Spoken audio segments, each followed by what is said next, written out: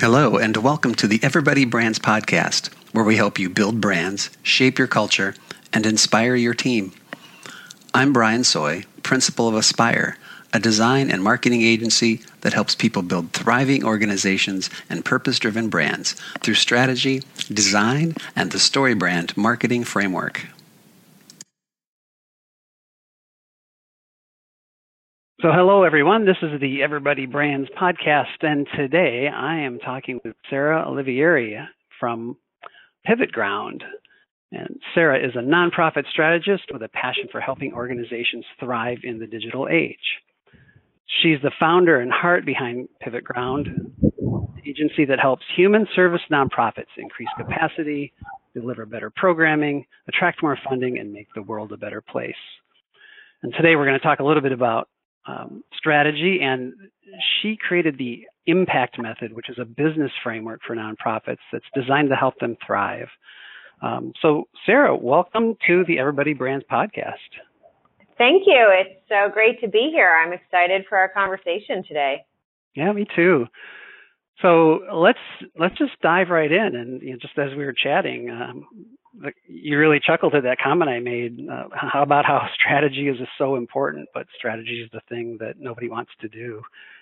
Yeah. I asked this question on some nonprofit groups recently, like, what are your pet peeves about strategy or something like that? And I noticed that most of the nonprofit people who responded were just like, strategic planning is not helpful and annoying and takes up too much time.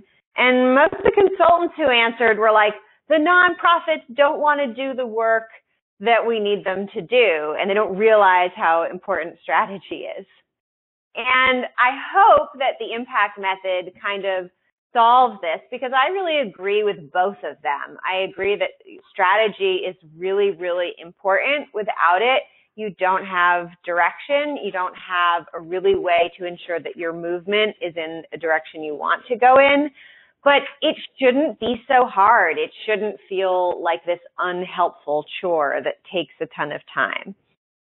And so I've really worked hard to create a framework that gives you a strategy in less time. And I think traditionally with nonprofits, the piece that's been missing from strategy work is capacity work. And those two things have to go hand in hand, because if you don't have the capacity to execute your strategy, it's not going to be fun and it's not going to be successful. And if your strategy doesn't include building your capacity as you grow, then your strategy is going to lead you to a place where you'll be stuck. So you really can't, in my mind, separate working on strategy from working on capacity. Right. That makes so much sense. And as you were saying that, I think that's applicable to any organization that, they have big plans and big dreams and they've got a strategy to get there, and then they realize they don't have the staff or the resources to do that. Would you agree with that? Yeah, absolutely. So in my mind, one of the definitions of a good strategy is it should start, like point A should be where you are right now. If the beginning of your strategy is somewhere that you have to get to, that's not going to help you. You need to know what your exact next step is in your strategy. I agree 100%. Strategy really becomes a roadmap from getting from point A to point B, and you can plan that. We're going to implement this strategy, but like you said, the first part of implementing it may need to be to get to where you need to start, but that's got to be part of the strategy too. Exactly. And then from there, it really should be ongoing. So I think a couple things in the impact method, we treat the strategy as an iterative strategy. It's something that you evolve your strategy every 60 days by reviewing what has worked, and you're a little farther into the future. And the concept of making a 3-year strategy or a 5-year strategy doesn't really work, because some goals you can set that goal far in the future, and you can know basically it has a long timeline because of the nature of the goal. Like, let's say we just put on a new roof on our building. It's a 20-year roof. In 20 years, we're going to have to replace the roof. So what do we need to do to make sure we can replace the roof? Other goals have just naturally a very short timeline. Like, imagine if you're responding to a natural disaster, like help people tomorrow doing X, Y, and Z. That has a really short timeline. You might not even be able to plan many steps if the circumstances are changing rapidly. Or most things about goals relating to the internet are going to be relatively short term because the internet evolves and changes so quickly. So it really, the amount of time that your strategy covers is really dependent on the goals that are in it, and setting an arbitrary amount of time that you're going to set goals for doesn't really help you in any way. Right. So would you recommend milestones as opposed to time frames? Well, what we do is we set down in the impact strategy, and we start with our mission, and we build it visually. So it ends up looking like a mind map, which allows a lot more communication to happen in a condensed amount of space, which is helpful for people because you want to be looking at your strategy regularly. And if you have to read through a long document, you're not really going to want to do that. So we look at it visually, and we start with the mission as our core goal. And from there, we say, what are the outcomes we need to achieve in order to make a step farther towards achieving our mission? And once we know that outcome, we say, well, what are we call them execution goals, the actions that we actually have control over that will probably have the outcome that will bring us closer to our mission. And then we just set those goals, and we kind of keep them in an order of operations hierarchy that's very simple. It's do first, meaning we are ready to start working on this goal anytime. Do next, meaning we probably could start this goal now, but it will be easier to achieve once we've done these do first items. And the third level is build capacity to do, which it means we want to do it, but we don't have the ability to start on it now. Some other things have to be in place first. And so that is really kind of, instead of milestones, we have our goals in place, and we know the order in which we're going to start working on them. All right. No, that's great. It's like a hierarchy then of next steps. Love that. Exactly. So, and in that, do you find that communications often plays a role in then achieving those outcomes that are part of the plan? Yeah, absolutely. And in two ways. So we actually break outcomes into two types of goals. Impact goals, which are things that you want people to do or a state that you want to be in. So if you're like a human service nonprofit, we want people homeless people to not be homeless, or people with disabilities to be able to self-advocate for themselves. That would be an impact that you would have on somebody. And then the other type of outcome we call a perception goal, and that is an outcome of how somebody thinks, feels, or perceives you or something else.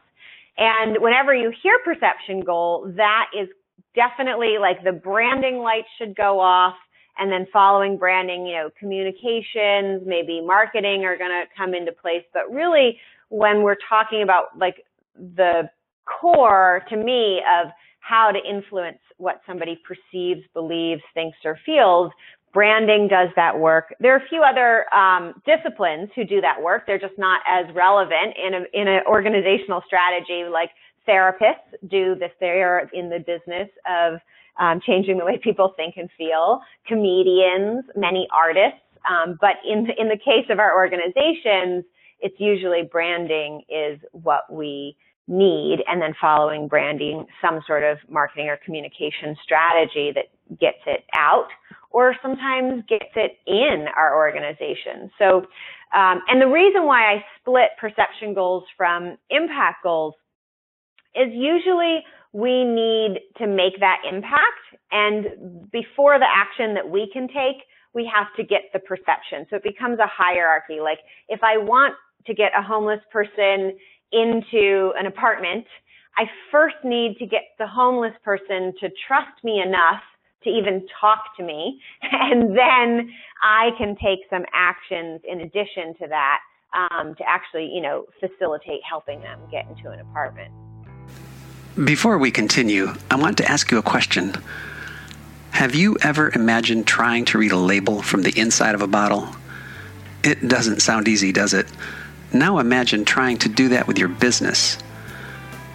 Do you ever wonder if people on the outside of your company think your brand is clear and focused? If so, I want to tell you about the Clarity Credo, 12 strategies that can help you align your brand with your business around powerful principles that will inspire your team and transform your culture. The principles of the Clarity Credo will help you build a brand that people love through purpose, character, culture, and voice. The 12 strategies and a year's worth of free business insights can be yours when you sign up for the Clarity Credo at claritycredo.com. That's claritycredo.com.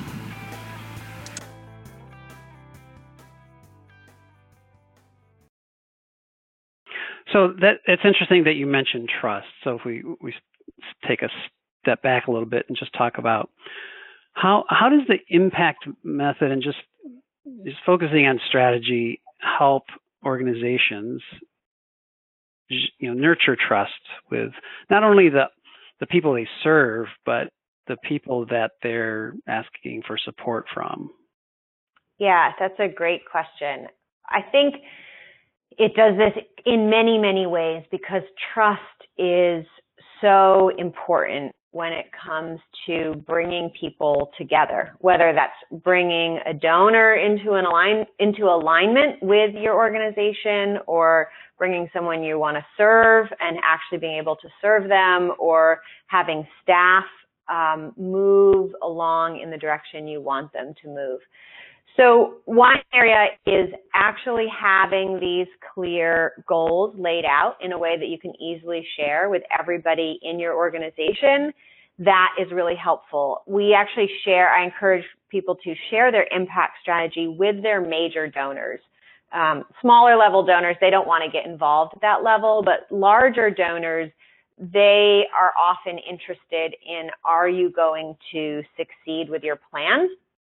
And this is a great way to create that confidence, and works really well for startup nonprofits who they're in the stage where we basically have an uninvolved beginning board, or maybe they're involved. How do we get to a point where we can start really delivering our mission? And it's usually get your board to raise enough money so you can put together this impact strategy, and then use this impact strategy to reach out to your what I call your low-hanging fruit major donors, the ones who are within your network or your board's network. And you use this to tell them about your vision and convince them that not only do you have a mission that's important, but you have a plan that's going to get you there in a sustainable way. And that's a great way to attract some first major donors. So that's one way. Another way is we do a lot of work on core values in the impact method.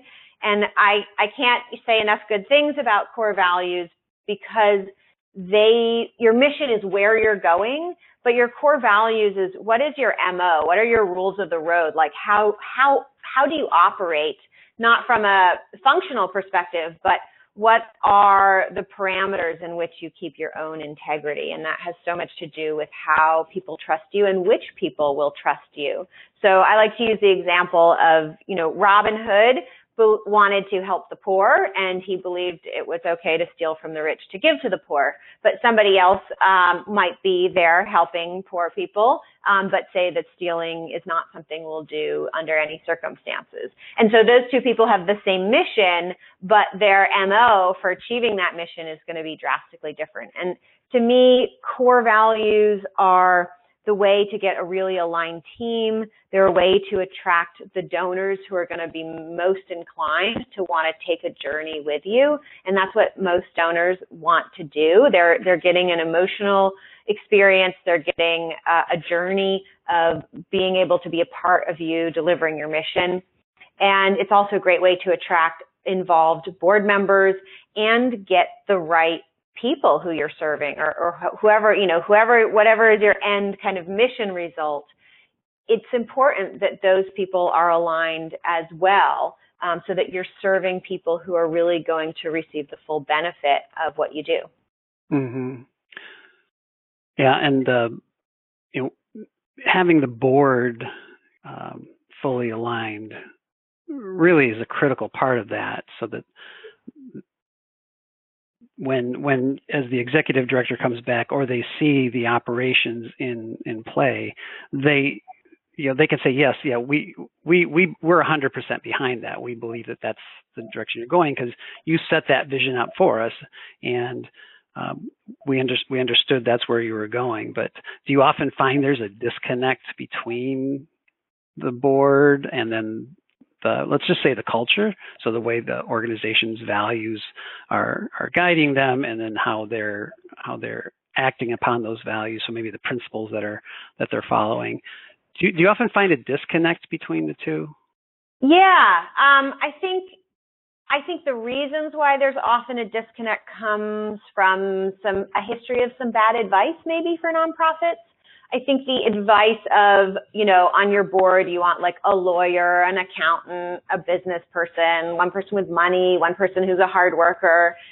That doesn't really get you what you need. And that can take you off track if you're focused on that. So to me, what you really need is a group of people who believe in your mission. That's relatively easy. Who are value aligned, meaning they share the same core values. So they're going to believe generally in the same type of path to get to your mission. And you also need people who are ready to just ask questions and filter, like, does this make sense to me? And if not, like, what information do I need in order to be able to understand what's going in the nonprofit? Because the core function of the board is really a governance function. It's one of kind of looking into the organization and saying, is everything working as it should be? Yes or no? Yes, great, awesome, let's keep moving. Or there's some red flags. Why are there red flags? And can I, direct our executive director or to address those red flags? And if they aren't addressing them properly, then it might be time for a new executive director, always after you do some cooperative work with your executive director. But if board members are not value aligned with the organization, and if you don't know your organization's values, you're not going to get that, then they're going to have different opinions. Like if you have both the Robin Hood and the other guy who believes stealing is wrong no matter what on your board, they're going to be in conflict about which way the organization has set out going. And so they're not going to be, somebody's got to go in that situation. Someone's not value aligned. And I think like one other element about boards is, and this affects not just boards, but nonprofit leadership overall and through the whole staff, is scarcity mindset. And that fear of that there isn't going to be enough. So at the board level, people who are building boards are afraid, we're not going to find good board members. No one's going to want to be on our board. We're afraid to spend money. And I think that comes from a few places, one of which I think there's been a lot of pressure on nonprofits to have success every time they make a move, which is completely unrealistic. I mean, these are organizations who have pretty much every nonprofit I know has a mission that is so hard it's impossible or nearly impossible to achieve. If it was easy to achieve, they probably wouldn't exist. So somebody would have just solved the problem already. And so nonprofits have been told you have to make a step towards achieving your mission that is nearly impossible. And by the way, your first step better be right because we don't want you to, quote, waste money. But so there's this thinking then leads you into a fear of moving forward, but not moving and not moving forward is probably the most incredible waste of time, money, and resources you could possibly have in any business. And so then nonprofits just get stuck and it gets worse and worse and worse.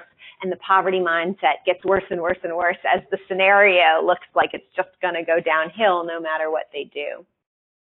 Yeah, that's so true. There needs to be an aspect of courage to how a nonprofit works in terms of the leadership being fearless and resilient and willing to adapt to change to a changing environment, to adapt to that changing environment. So if they find that they may be thinking that there's a scarcity when there's really not, again, that should be where maybe the board steps in and says, no, look, you've got an abundance here, or maybe it's just time to tweak the mission a bit, or just tweak the expectations of the outcomes without reaching too far. Yeah, and I think boards are often, I've seen many boards be the genesis of the scarcity mindset, because most board members, they're all volunteers by law, and they don't really know much about running a nonprofit. I said this to a client recently, and then heard it on another Nonprofit Times was doing a webinar, and their person said the same thing, is that a board member who is experienced in business finance, for-profit business finance, is not necessarily going to know the levers that affect nonprofit finance, because there's some really significant differences in how you do financial forecasting and budgeting for nonprofits, because most of the key metrics that are meaningful, I shouldn't say most, but many of the key metrics that are meaningful for for-profit organizations are just not that meaningful for nonprofit organizations, because at the end of the day, a profit margin for a nonprofit is not a measurement of how effective or efficient the organization is. But for every for-profit, that is a pretty decent measurement of what's going on. So it's really important that board members be brave, as you said. Like, you're not going to know how to run a nonprofit coming in. You could get some training as a board member, which would be great, but you need to really confidently hire an executive director and think about how, even though we don't know about running a nonprofit, how can we know if there's a red flag? You don't have to solve the red flag, but you have to be able to know how to measure if there's a red flag. Does that make sense? No, that does, because you think about the organizations that are out, so thousands of nonprofits soliciting for board members, and what would be the first thing that, in terms of board orientation for that new board member, if they're doing board orientation at all, what should be the first thing that board member learns and goes through? I mean, I would think finance, of course. Here's how we market ourselves. Here's your role and the board's expectations of you, because I think a lot of times those expectations are unstated or not explicitly stated. Before we continue, I want you to think about the things that stand in the way of achieving your business goals. For many leaders, it's complexity, uncertainty, and the challenge of getting their vision out of their head and onto paper so their team can thrive. The one thing I know business leaders are seeking is clarity for their brand, message, and business. I understand how frustrating it is when your business isn't growing or your marketing doesn't produce the results you expect. Instead of wasting money on marketing that doesn't work, the fastest way to grow your business is to define your focus and create a clear message about it with a StoryBrand marketing framework.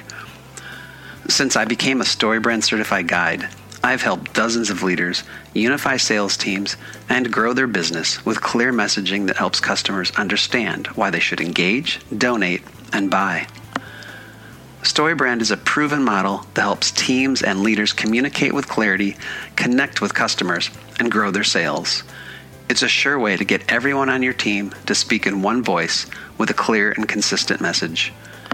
So if you need help defining your focus and creating a clear message so your marketing starts to produce, contact Aspire at aspire.com/storybrand. That's AESPIRE.com/storybrand, so you can stop wasting money, find the clarity you need, and start growing your sales.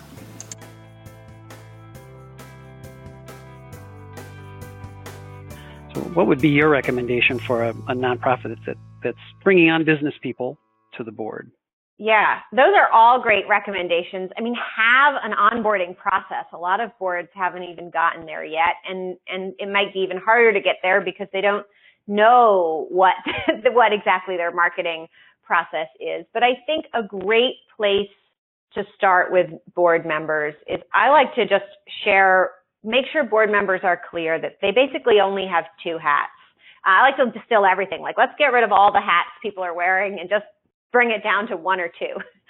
So board members, in my mind, have two hats, and they all need to learn that right away. One hat is, as a board member, they are a person who is having an opinion and a vote on a board, but the board is one body. It acts as one. It makes decisions as one. That makes it kind of slow, but it also can make it good at reducing risk in certain ways.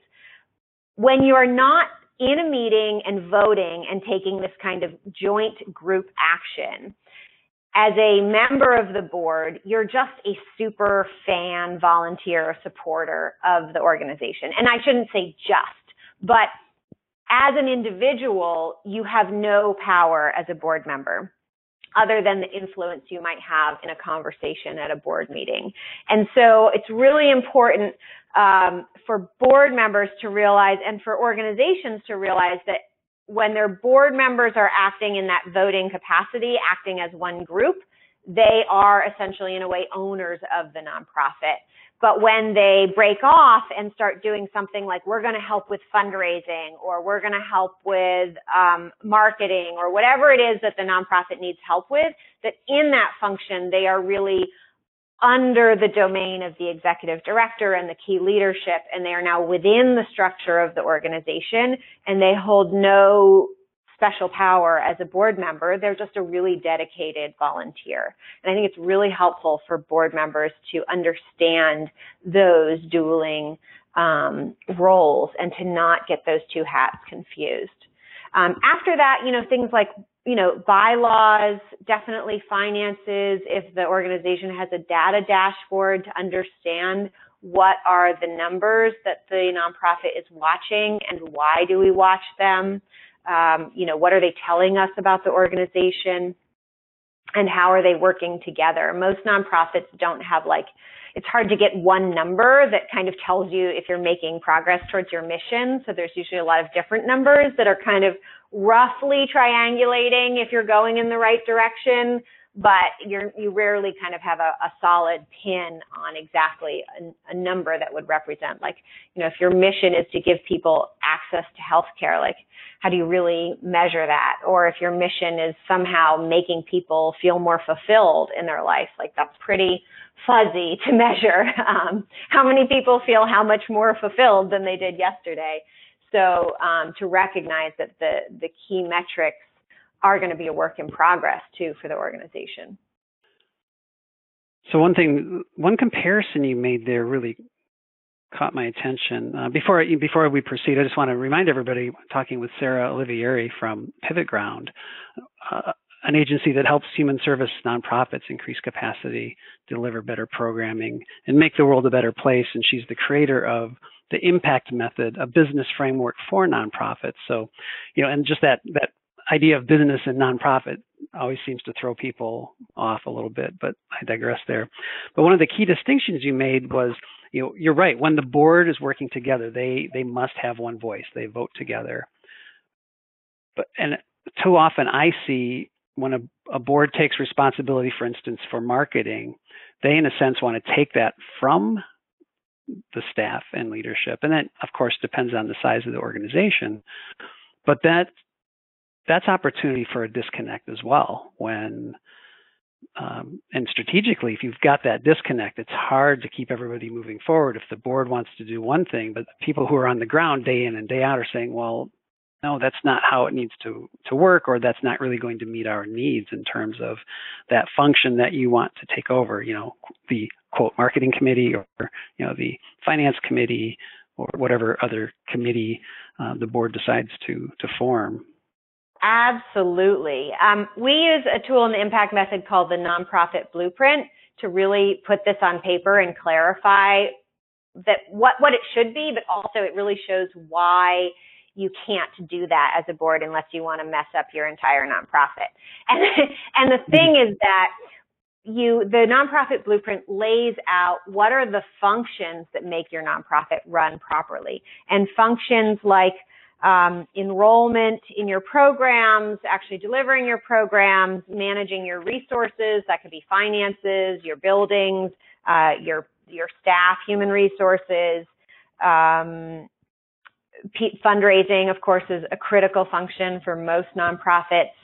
All of those types of functions, they're at kind of the bottom level of our hierarchy. And anyone who's listening can go to our blog and download the Nonprofit Blueprint template.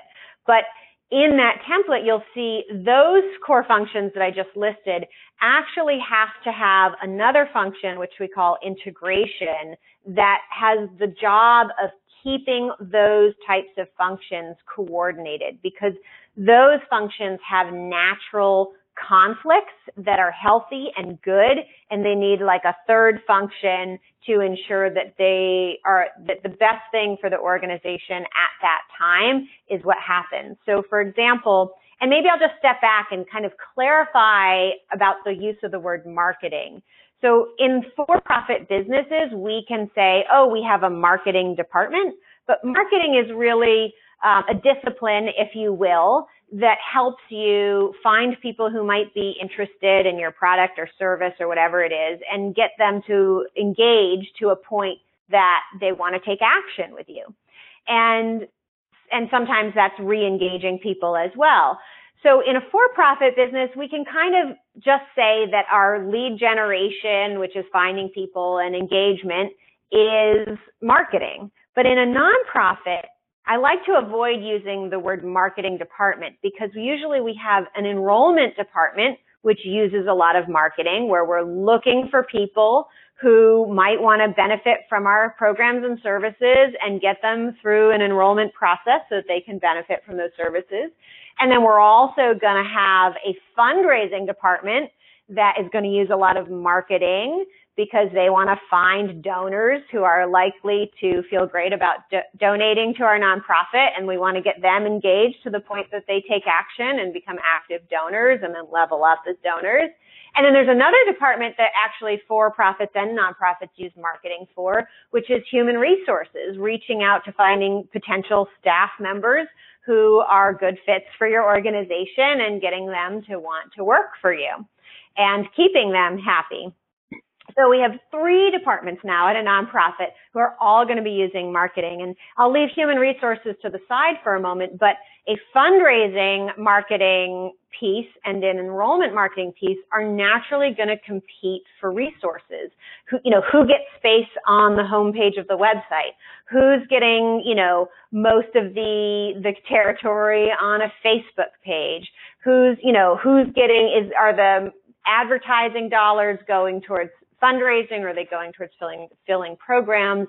And so you need to be prepared to navigate those natural, healthy conflicts. And if the board has pulled fundraising out of the nonprofit, essentially, and up into the board, then there is going to be no function to connect the fundraising activities with the enrollment marketing activities. And one of them is probably going to suffer terribly. Yeah, so you stated that so well. It's such a beautiful perspective, because if marketing is a role, you're going to miss the functional aspects of what it actually can accomplish. Right. Marketing's not an outcome. It's an activity you do to get an outcome.